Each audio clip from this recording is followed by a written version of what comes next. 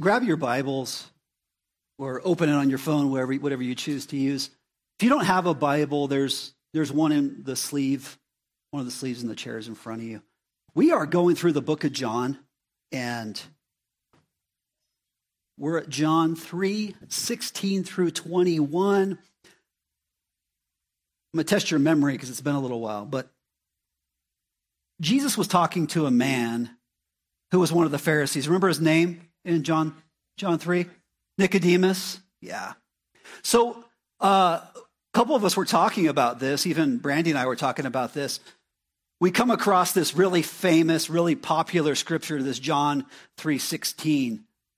Yeah, and we forget that this was shared. We often forget that this was shared in the midst of a conversation with Nicodemus. And so going through this is one of the benefits that we have of going through a book of the Bible is we get to see the context. But there's a lot that we were talking about, and where we're going to pick up here, Jesus was just explaining. He was talking about how the Son of Man would have to be lifted up and that we would all have to look upon him to be saved. And the metaphor was what happened in the Old Testament with Moses and the Israelites as they were wandering in the wilderness, right? And deadly serpents came and stung them. And so they took a break and made a bronze statue. And if they stared at it, even if they were stung, they would not die. And so Jesus likened himself to that rescue. And then here we go. We pick up with John 3:16. Let me just pray. Lord, guide us through this. Guide my words, Lord. Teach us, I pray. Amen. So 16. For God so loved the world. Now the world can mean the planet. The actual word here, the cosmos, we went into this in detail. But here, what it's talking about is a certain amount of order on the planet, the people. It's all the people of the world. And this is a big deal because at this point in time, this God of Israel is basically only available to the Israelites. And here Jesus is taking that to a whole different place, saying, no, Jesus came for all the inhabitants of the world, all the kingdoms, all the systems at play, that God so loved all of them, not just the Jews, right? Thank you, God, because I'd be out of luck. I'm not a Jew. Right? For God so loved the world that he gave his only son, that whoever believes in him should not perish. The word perish here has to do with being fully destroyed. I want to put that there because I thought that was really good. These eternal life words, these perish words, they become part of the religious vernacular that we talk about.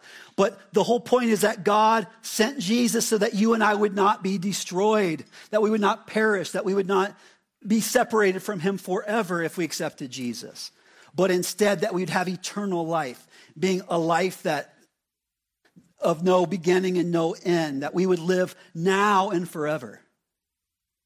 And no wonder this is so popular. This is great news. This is great news.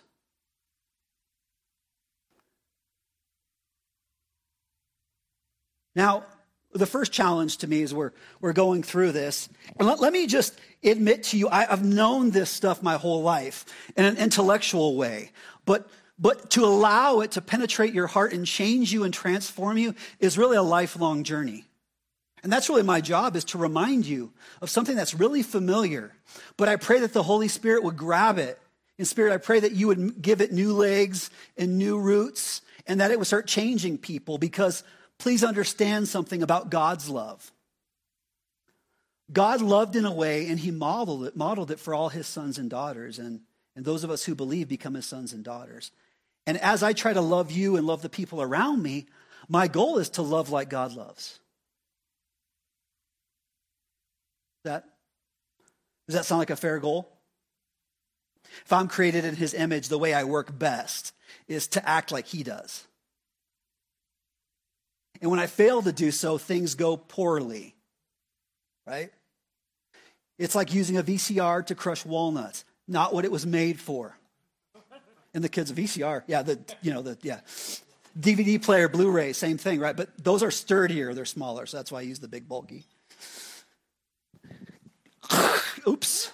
It probably crushed the walnut, but it was not what it intended to do. And it's how you and I live not as we were created to do. So please understand this. What we can learn, what we can glean from God's love about this is God's love, according to John 3:16, was not a mere sentiment.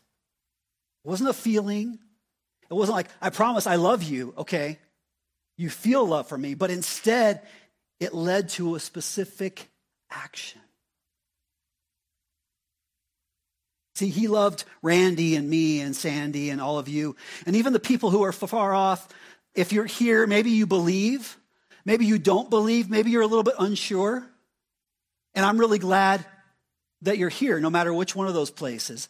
But I'm telling you, I don't care what you think about God, he loves you, and he loves me. And that's a great, great start. But his love, it just wasn't a feeling. It led to an action. He gave up something.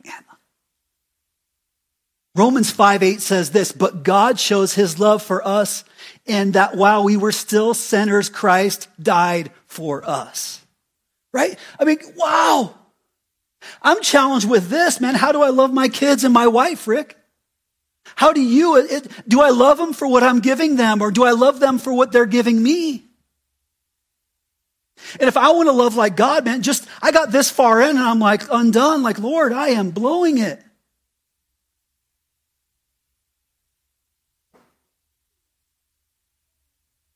That God loved me, that even when I wasn't going his way, even when I'm going my own way. And Pastor Randy and Josh, they were sharing with you their messages. I listened to them. And one thing that was real common that continues here is, please understand, it's like you said, Randy, at the beginning, when God created man and woman, we got off track where we started to say, I want things my way. I want to live in the way that I think is best. And even when we're still stuck in that, like I'm living with what I want as I think best, God's like, I still love you. As a matter of fact, I love you so much that I will die for you. That I will send my son to die for you. That's huge. And you and I, we treat each other, the people we love, like conditional each day. Like, yeah, I love them in feeling, but in action, I don't want to give up anything, let alone my entire life.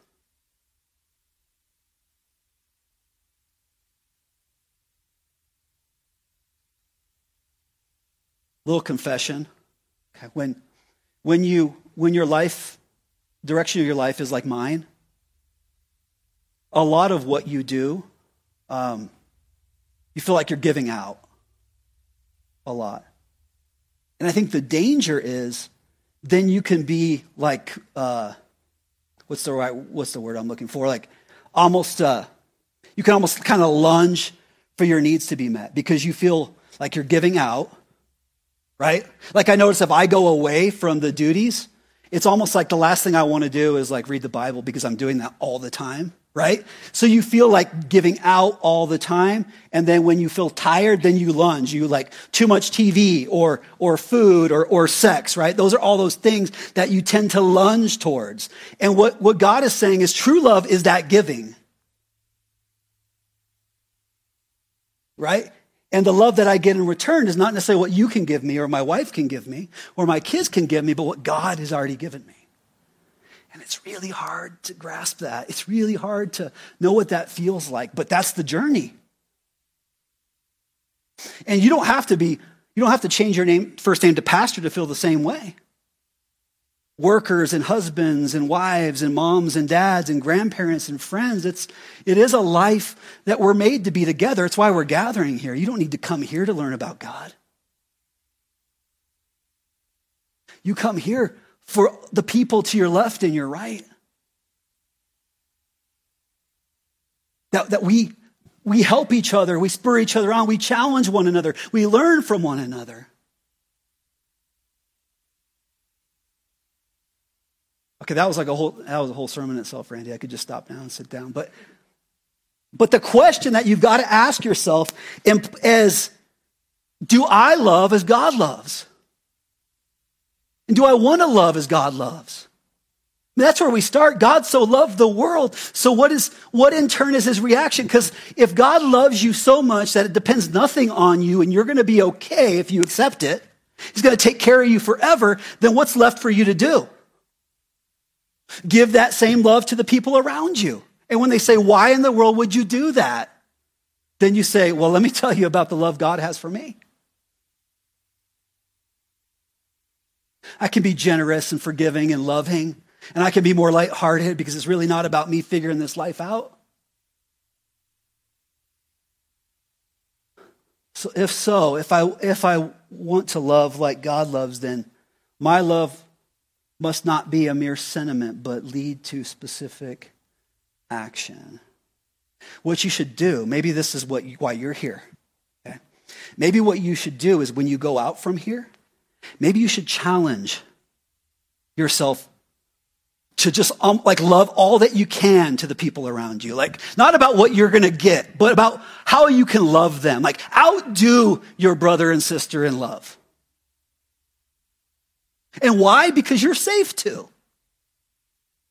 Because life with God is this: if you have him, if you don't, this is why you got to get in. You've got to accept it, because once you have it, what the authors of the Bible tell us is like, what do you have to fear then? If you're going to live forever, what's the worst thing that happens? They'll hurt your body or they'll kill you and send you to be with Jesus. And I don't care how much ginkgo biloba you take and how much vitamin C or vitamin D, your body is not going to be saved. It's deteriorating. I'm watching it happen in the mirror, okay? It's happening and you can't stop it, but it doesn't matter, because even though on the outside, as Paul says, you're wasting away, inside you're being renewed day by day with the Holy Spirit with this kind of truth. So this is like, okay guys, I'm like talking to myself here. I need to sit and say, Will, you need to outdo your wife, your kids, these people. Lord, move in my heart to love them in such a way that it's not about what they can do for me. If it's like, oh, Will, you did this for me. Yes, I did, because God did that for me.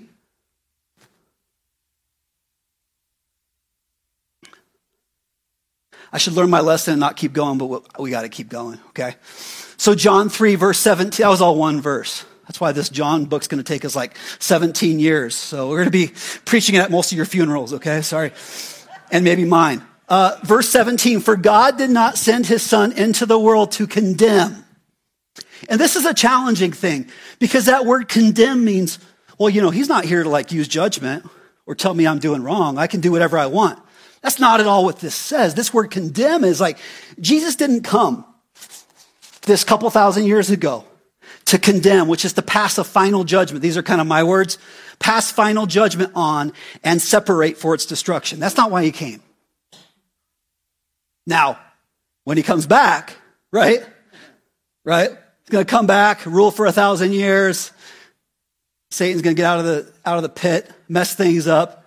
He's going to have to knock some heads and straighten things out, okay? But that's not why he was there then. It's not why he's with us now. He did not send his son into the world to condemn the world, but in order that the world might be saved. And this isn't say a prayer that gets you to heaven. This is rescued, healed, made whole. And that's why being saved, from eternal damnation is in an instant, but being rescued is a lifelong process. Right? So imagine you have a kid and they first learn to walk, right? Once they took the first step, that wasn't it. There were still plenty of fireplaces and sharp corners for them to hit their head on, right? And they had to learn, no, you can't jump off the couch head first, right? So this is what Jesus is doing. Will, you can't do that. Let me continue to bring you this rescue, to bring you this salvation, to help you along the way, because if I don't, you're going to destroy yourself. Okay? So he came not to condemn, but in order that I could be saved and you could be saved through him. Whoever believes in him is not condemned, but whoever does not believe is condemned already, because he's not believed in the name of the only Son of God. We can really get off track, but we talked months ago now about believing in Jesus and believing on. And one of the conclusions was, at first, the only thing we could really do is to believe in Jesus, believe in his name, believe in him for salvation, believe in him as the Son of God. But as you walk with him, you learn, he's gained your trust, you learn to believe on him. in such a way it's like I'm laying on him so hard that if he doesn't hold me up, I'm gonna crash. And both of them are more than an intellectual acknowledgement. There's a trust and a faith involved. What he's saying is God saves you when you don't have enough to quite believe on him. But what you've done is you've put your trust in him. And this is what we're doing here. We're walking a journey together so that more of you can say, man, for the first time ever, or in a way like never before, I'm believing on Jesus for my life.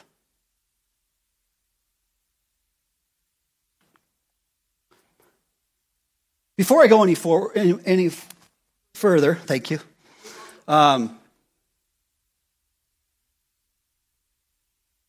John chapter 18, we'll get there a couple years from now, probably. But he's talking to Pilate, Jesus is. They've turned him over to Pilate. And right there, he explains one of the reasons why he came to earth. And what he said in part of verse 37 is this: for this purpose I was born, and for this purpose I've come into the world, to bear witness to the truth. Everyone who is of the truth listens to my voice. Well, let me ask you this, because a lot of you guys are kind of quiet right now, and some of you are new, don't realize I need your help to preach these sermons. I'm not good on my own, so I need your help here. So use your deductive reasoning here, use the mind that God's given you. If Jesus came to testify to the truth, why would that be necessary? What's that? We didn't know the truth.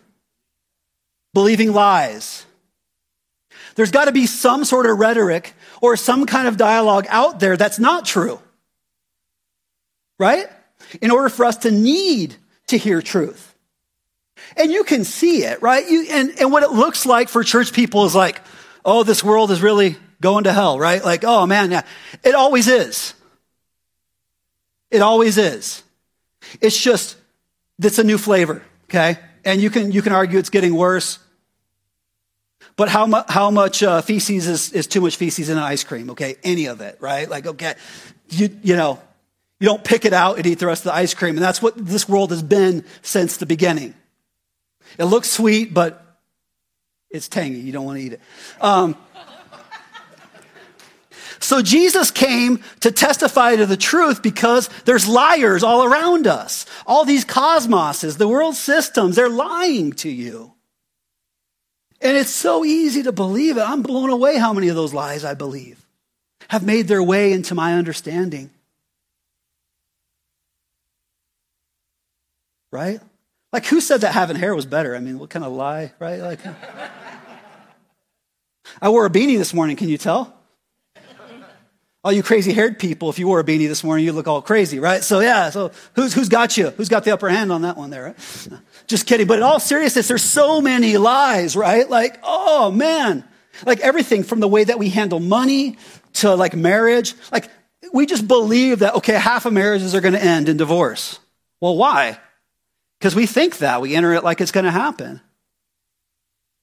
And the other half of the people, marriage is a life sentence, which is also not the way to think about it.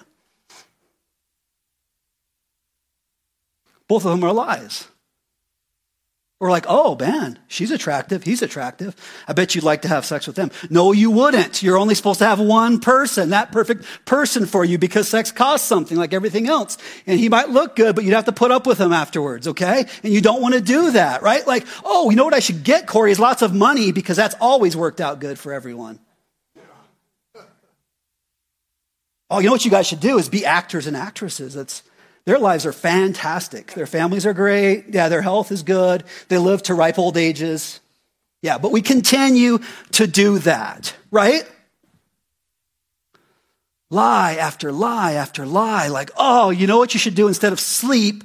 Take something to wake you up and something to put you to sleep. Lie, lie, lie, lie. Even in the church. So Jesus had to come talk about that. So now we can go verse 18. Whoever believes in him is not condemned.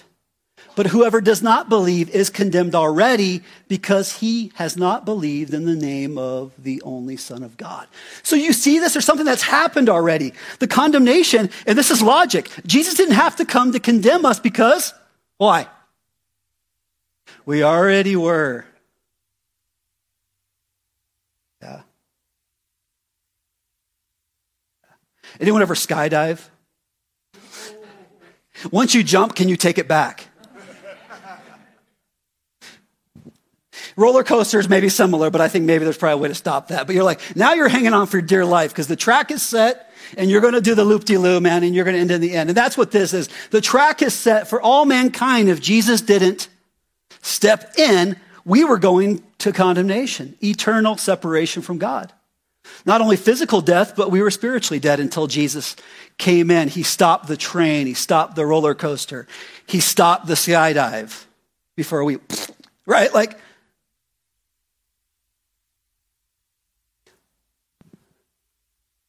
so then according to what's happening here, and here's a truth that we need to be reminded of. It's not sexy, it's not fun, okay? It's not something you're going to want your people to go on YouTube and listen to. But the truth is this. There's only two ways. There's two options to go. Life with Christ or death without Christ. And what's sneaky about it, sometimes the pathway of death, right? It's like the skydiving. Before you hit the ground, there's lots of pretty views. You think it's good. It's not good. Where you're going is not going to be good. And what's confusing is we have a world full of people falling to their death who are saying, I go to church. I'm good. Like, yeah, but you're not really living because you're not in Christ. You're not even depending on him. You're not even doing what he asked you to do. Because also the Bible tells us that every person is guilty of sin. And the punishment for that is to be separated from God. So that's where I am and you are. So anyone who, without Jesus, we're condemned already. So it makes sense that Jesus didn't have to come to do that. That was okay. What he had to do is come tell us what was true instead of all the lies we were believing. See, we've already been declared guilty, and it's because we are guilty.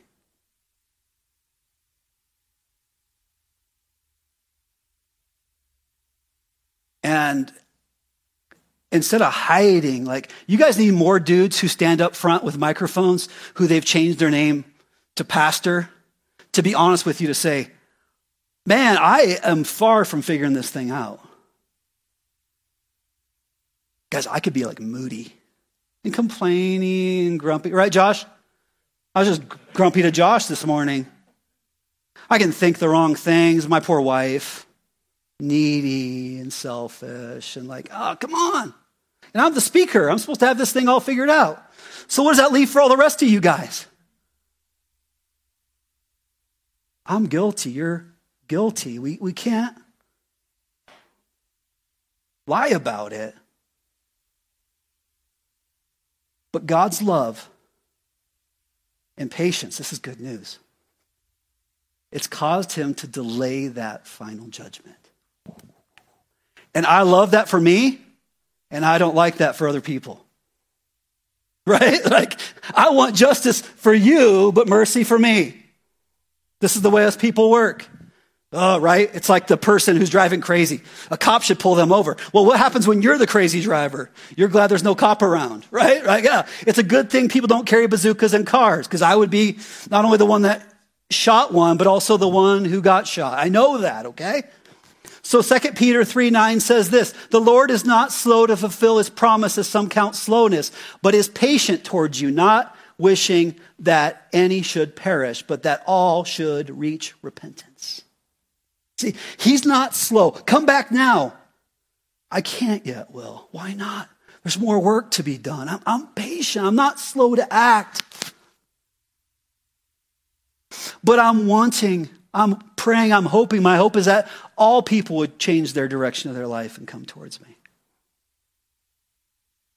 And I'm glad he's done that, because I still got some changing to do.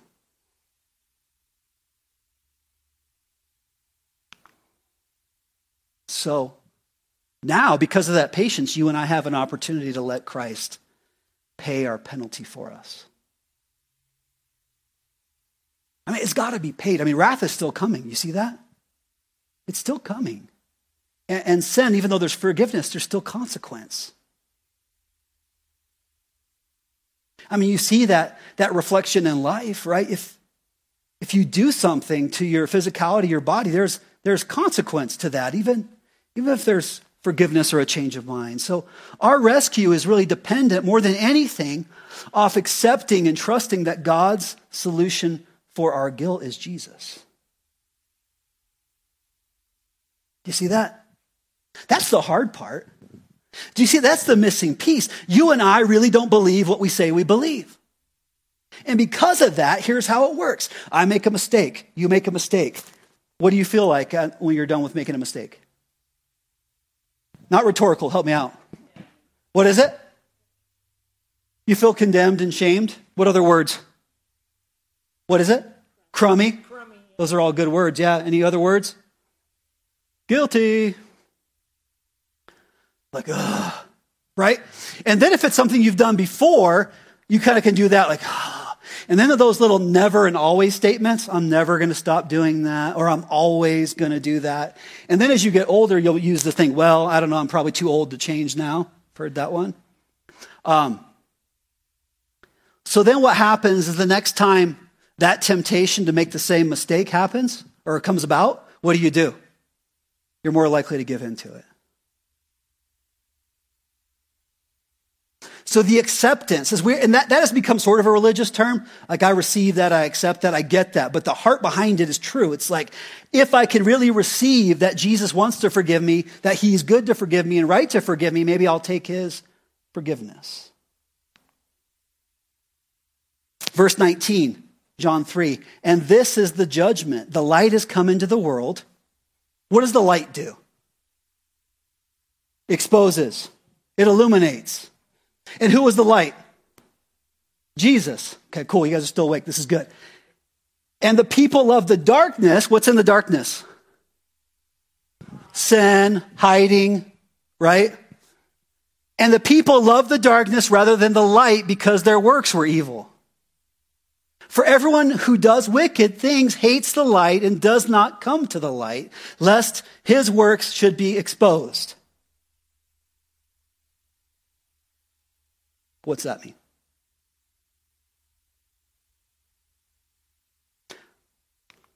Well, here's kind of what it is. Here's how it works. If I do what I know is wrong, I don't want you to know that I've done what is wrong. I hide it. Right? I hide it.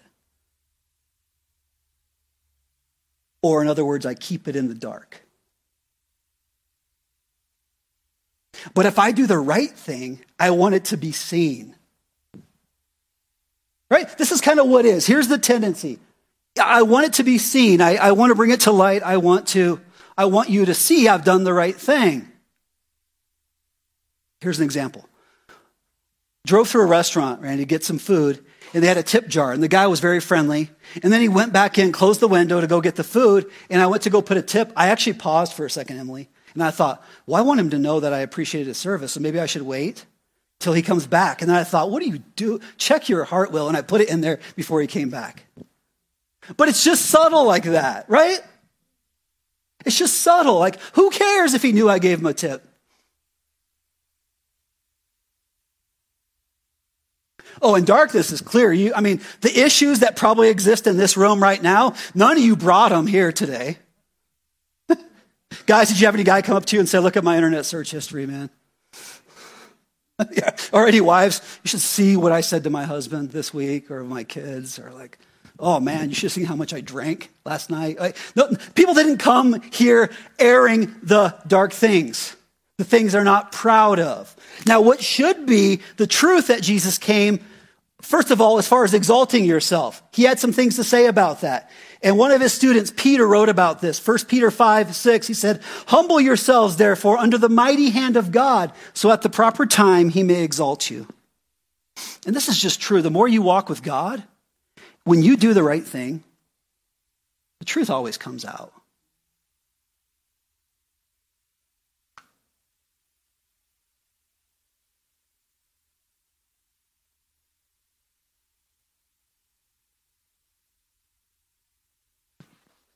And then Jesus himself, in Luke 14, said, "For everyone who exalts himself will be humbled, and he who humbles himself will be exalted." Jesus takes our thoughts, our ways, and really turns them on their heads so often.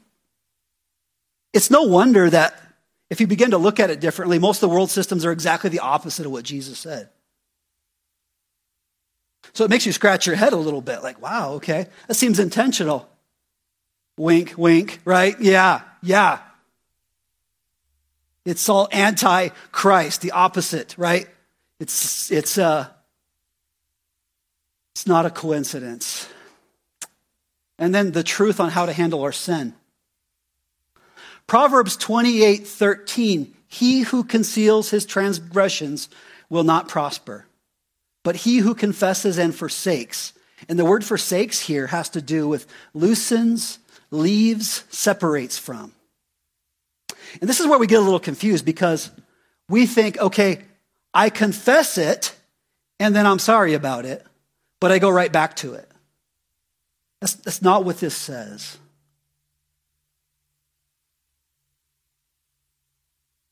Do you see that? He who confesses and forsakes, them will find compassion.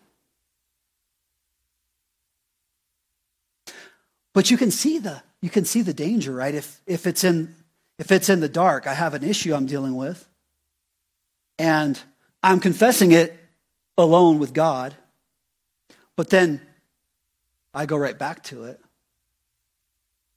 It just becomes a vicious cycle. It kind of paralyzes you. So then 1 John 1:9 says, "If we confess our sins, he is faithful and just to forgive us our sins and to cleanse us from all unrighteousness." Have you heard that one before? Here's a challenge for me. What if you do something and afterwards you feel crummy, right? One of the words, you feel bad about that. You have a thought or an action or inaction, or you lose your temper or you get whiny or pouty.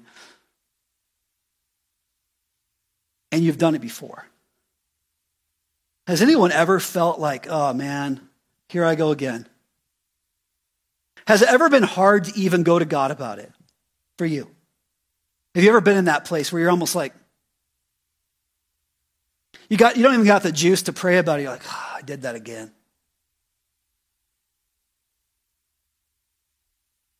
Any of you guys been there? When I've been there, I like to believe it was the Holy Spirit that led me back to this verse. And it's helpful because the truth here is if we confess our sins, and the idea of confession, do you know what that word means? What's that? Admit. It's to say the same thing. Yeah, it's an agreement thing.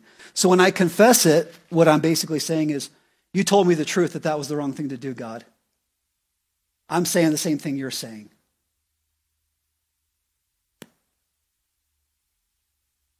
You see that? When I confess, I basically come to God and say, turns out, yeah, what you said was right, and I'm in agreement with you. So if we do that about our sin, then he is faithful. What's faithful mean?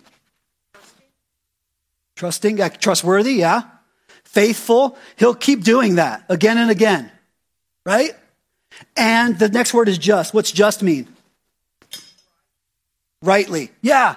So wait a second. Listen to this. Okay, here's what's extremely helpful. So when I make the mistake, whether I've done it a few times or a few hundred times, okay? What this is saying is, if I'll come back to that truth, that God, you were right, and I'm not just picking on you guys are my friends, so I'm, security blanket over here. If I come back to this verse and say, wait a second, okay, what I need to do now is come back to my thinking, to come out of all those lies and come back to what's true. And the truth is, it wasn't good for me to do that. right? When I've lost my temper with someone, I've felt really bad, right? When I've been really needy, I felt really bad afterwards. When I've fallen into like lust or sexual sin, I felt really bad afterwards. Like that was not hard to feel like that. But then what do? I got to get back to that right way of thinking. So I'm admitting, God, I'm confessing you're right. So I come back to that way of thinking, wait, you're right, Lord. Then what it says is he's faithful. Which what did faithful mean? He'll do it again and again. He's faithful. You can count on him. So he'll do that. Even if he had to do this before, he'll do it again. And what else? And he's just, which means he's what? He's just, he's right. Wait a second. This is the right thing for Jesus to do? Like the right thing. The thing that God's asked him to do because he covered my sin. Because it wasn't free. He paid for my sin and yours. The right thing for him to do is to forgive me when I confess it.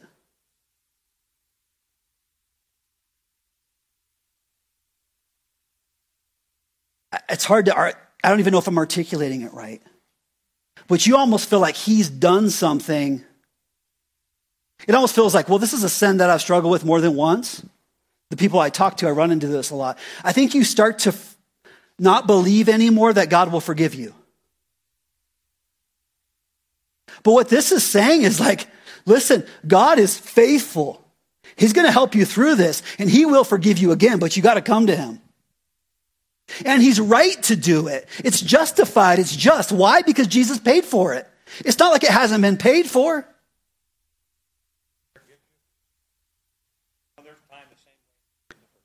He forgives you the 100th time the same way that he forgives you the first time. Yeah.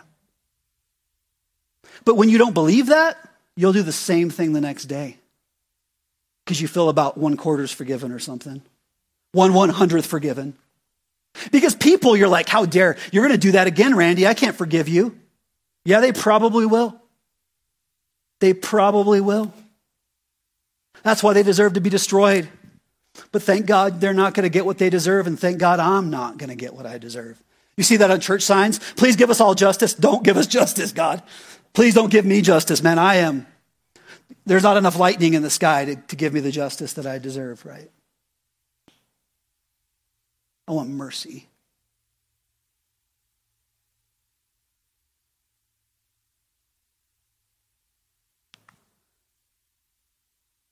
James 5:16. This is the way we can do it. And warning sign, okay? We can get really religious with this thing. And if we really do this, I'm sorry, guys, you can't just come into church and consume anymore. I know this is America, and you're supposed to be able to consume whatever you want at whatever, including churches. But this is why it can't be that way. One of the reasons why. John 5:16 says, therefore, is talking about the confession and the healing of those who are sick. Therefore, confess your sins to one another and pray for one another, that you may be healed. The prayer of a righteous person has great power as it's working. So get this, okay? In the way that we do it, I'm struggling, I hide it. There's a good reason. There's a good reason why they hide it, because people don't know what to do with that. Since I came here, I had people being like, you can't be that honest. You got to speak as one with authority. And years ago when I got up here and I said, man, my wife and I are really burnt out. And they gave me 3 months off. You know what? Some of the people who said they had my back the most left. They bailed. They didn't have space for this. Right? Right? Those who are here, you know it. I love them. But I know that this is like next level stuff right here.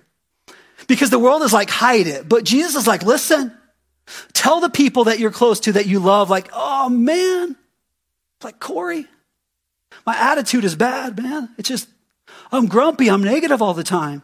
I do that to Josh this morning for me. Like, man, I feel this. He talked me through it, pointing me back to truth. We probably should have prayed. We didn't.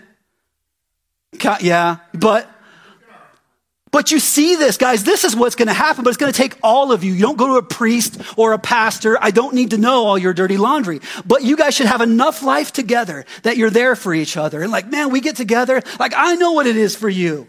That's the struggle. And you know what it is for me. That's the struggle. You know where God's working in our life. You know where we're both like, thank you, God, that you're still patient with me. Right? So we confess. Why? Because once it's in the light, it loses its luster. Like, that's the one thing I like. I think sometimes pastoring the way that I feel God asked me to pastor, when I make a mistake, or if someone's like, oh, you know, Will said like crap in a sermon, and be like, you would say, I've heard him say worse, right? Like,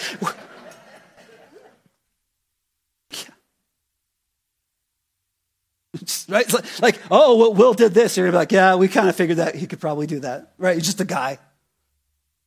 Like, and not to excuse the sin, because there's no, I deserve judgment, but because of God's mercy, because of Jesus' payment, I don't get what I deserve.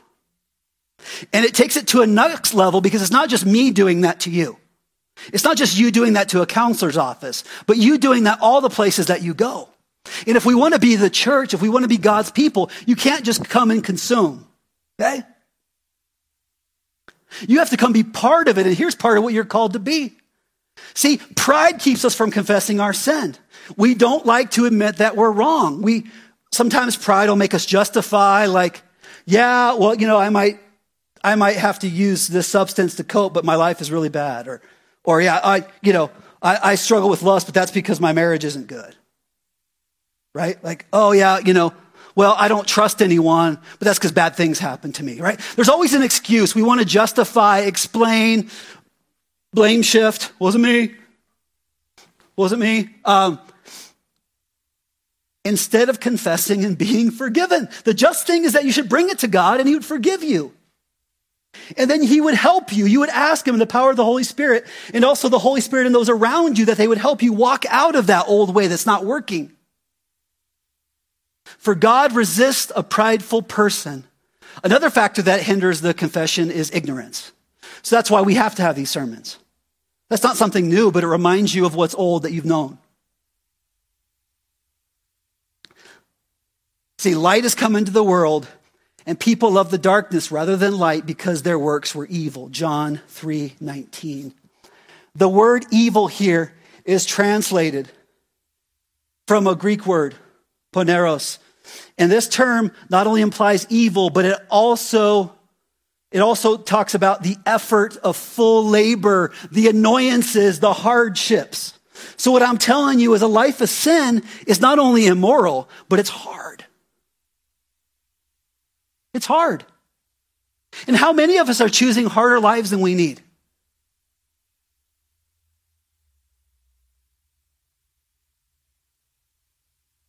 I am. You, Josh? We make it hard, man.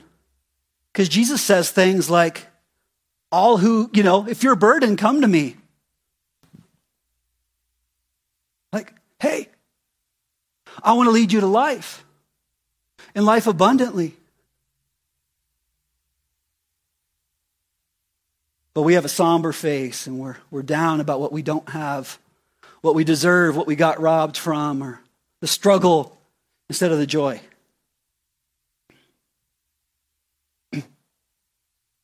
I'm going to ask the praise team to come back up.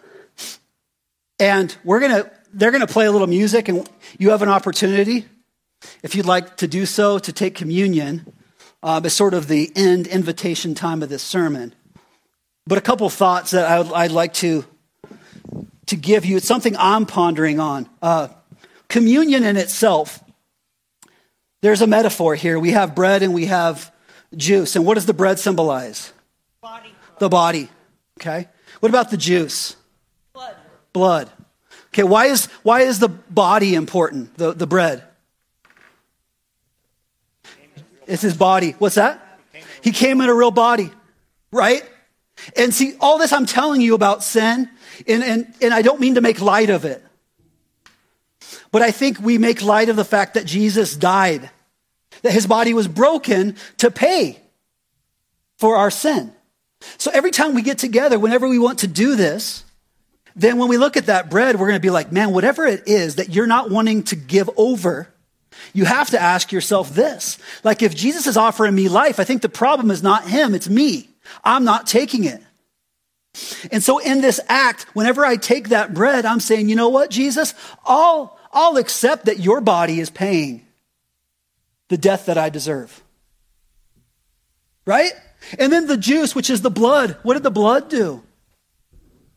It cleanses us from all unrighteousness, right? That's every time. The metaphor in the scripture is that blood, the shedding of blood, cleanse us. The body and the blood have paid for our sins, so you and I can live. Can live. And this is a great time, before you do this, to come to that place of confession. So I'm going to just start with a little prayer, and you guys can come up whenever you want. They'll play instrumentally for a little while. And I think that what I want to invite you to do is a couple things. So first of all, I just like to allow some space for the Lord to speak. Because what if just the 100 or so people that are here today, what if we started to be more of a people who confessed? Just think of that simple shift, of all the simple things that a person can do. What if we were a people who weren't hiding? I mean, you people who stayed, you had to face the fact that you had a human pastor, right? That's a good start. And the rest of you who just came in, you're invited to be part of a people that are like that. But what if in all those places that we go with our brothers and sisters, what if we were a people who would confess?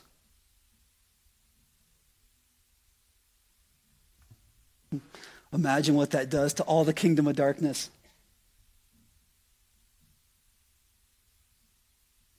Imagine. No hiding.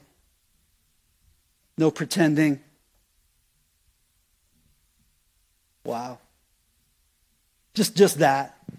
So just come to God and just confess. And what we'll do is, before you take those elements, I would challenge you to come to God and just confess.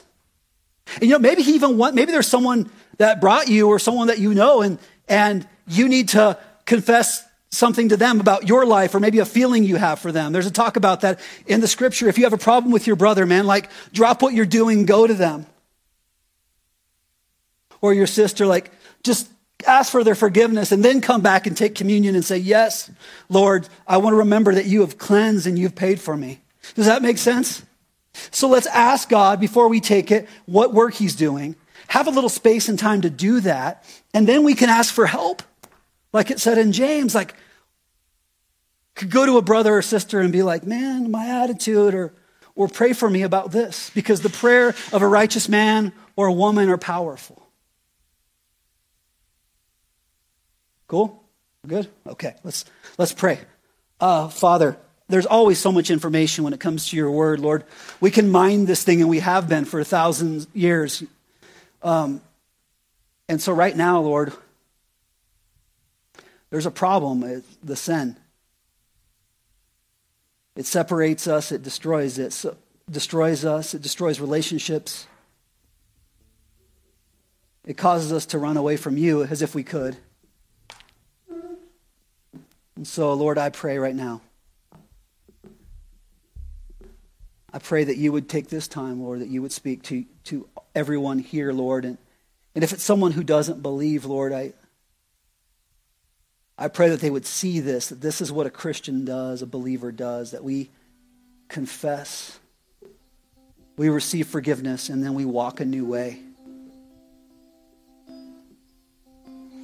So, Lord, as we come here and we take communion, first I ask, Lord, that you would speak. Holy Spirit, come and speak. From within the hearts of everyone there you reside, Lord, that you would show us where you're working in our life. Show us where we need to confess. No, we wouldn't hide, we wouldn't lie, that we would just throw ourselves before your feet right now, Lord, and just say, I've done this. I was wrong. Forgive me. And that we would just release that. And we would hold on to you. And then, Jesus, I pray, maybe you want us to tell somebody. Maybe you want us to tell a brother or sister. Maybe you want us to pray for someone. Maybe you want us to just go and ask for forgiveness.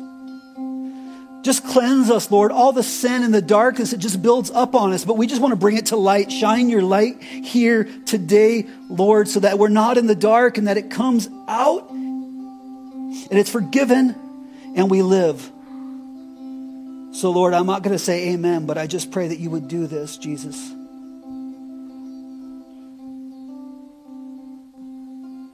I pray on your name,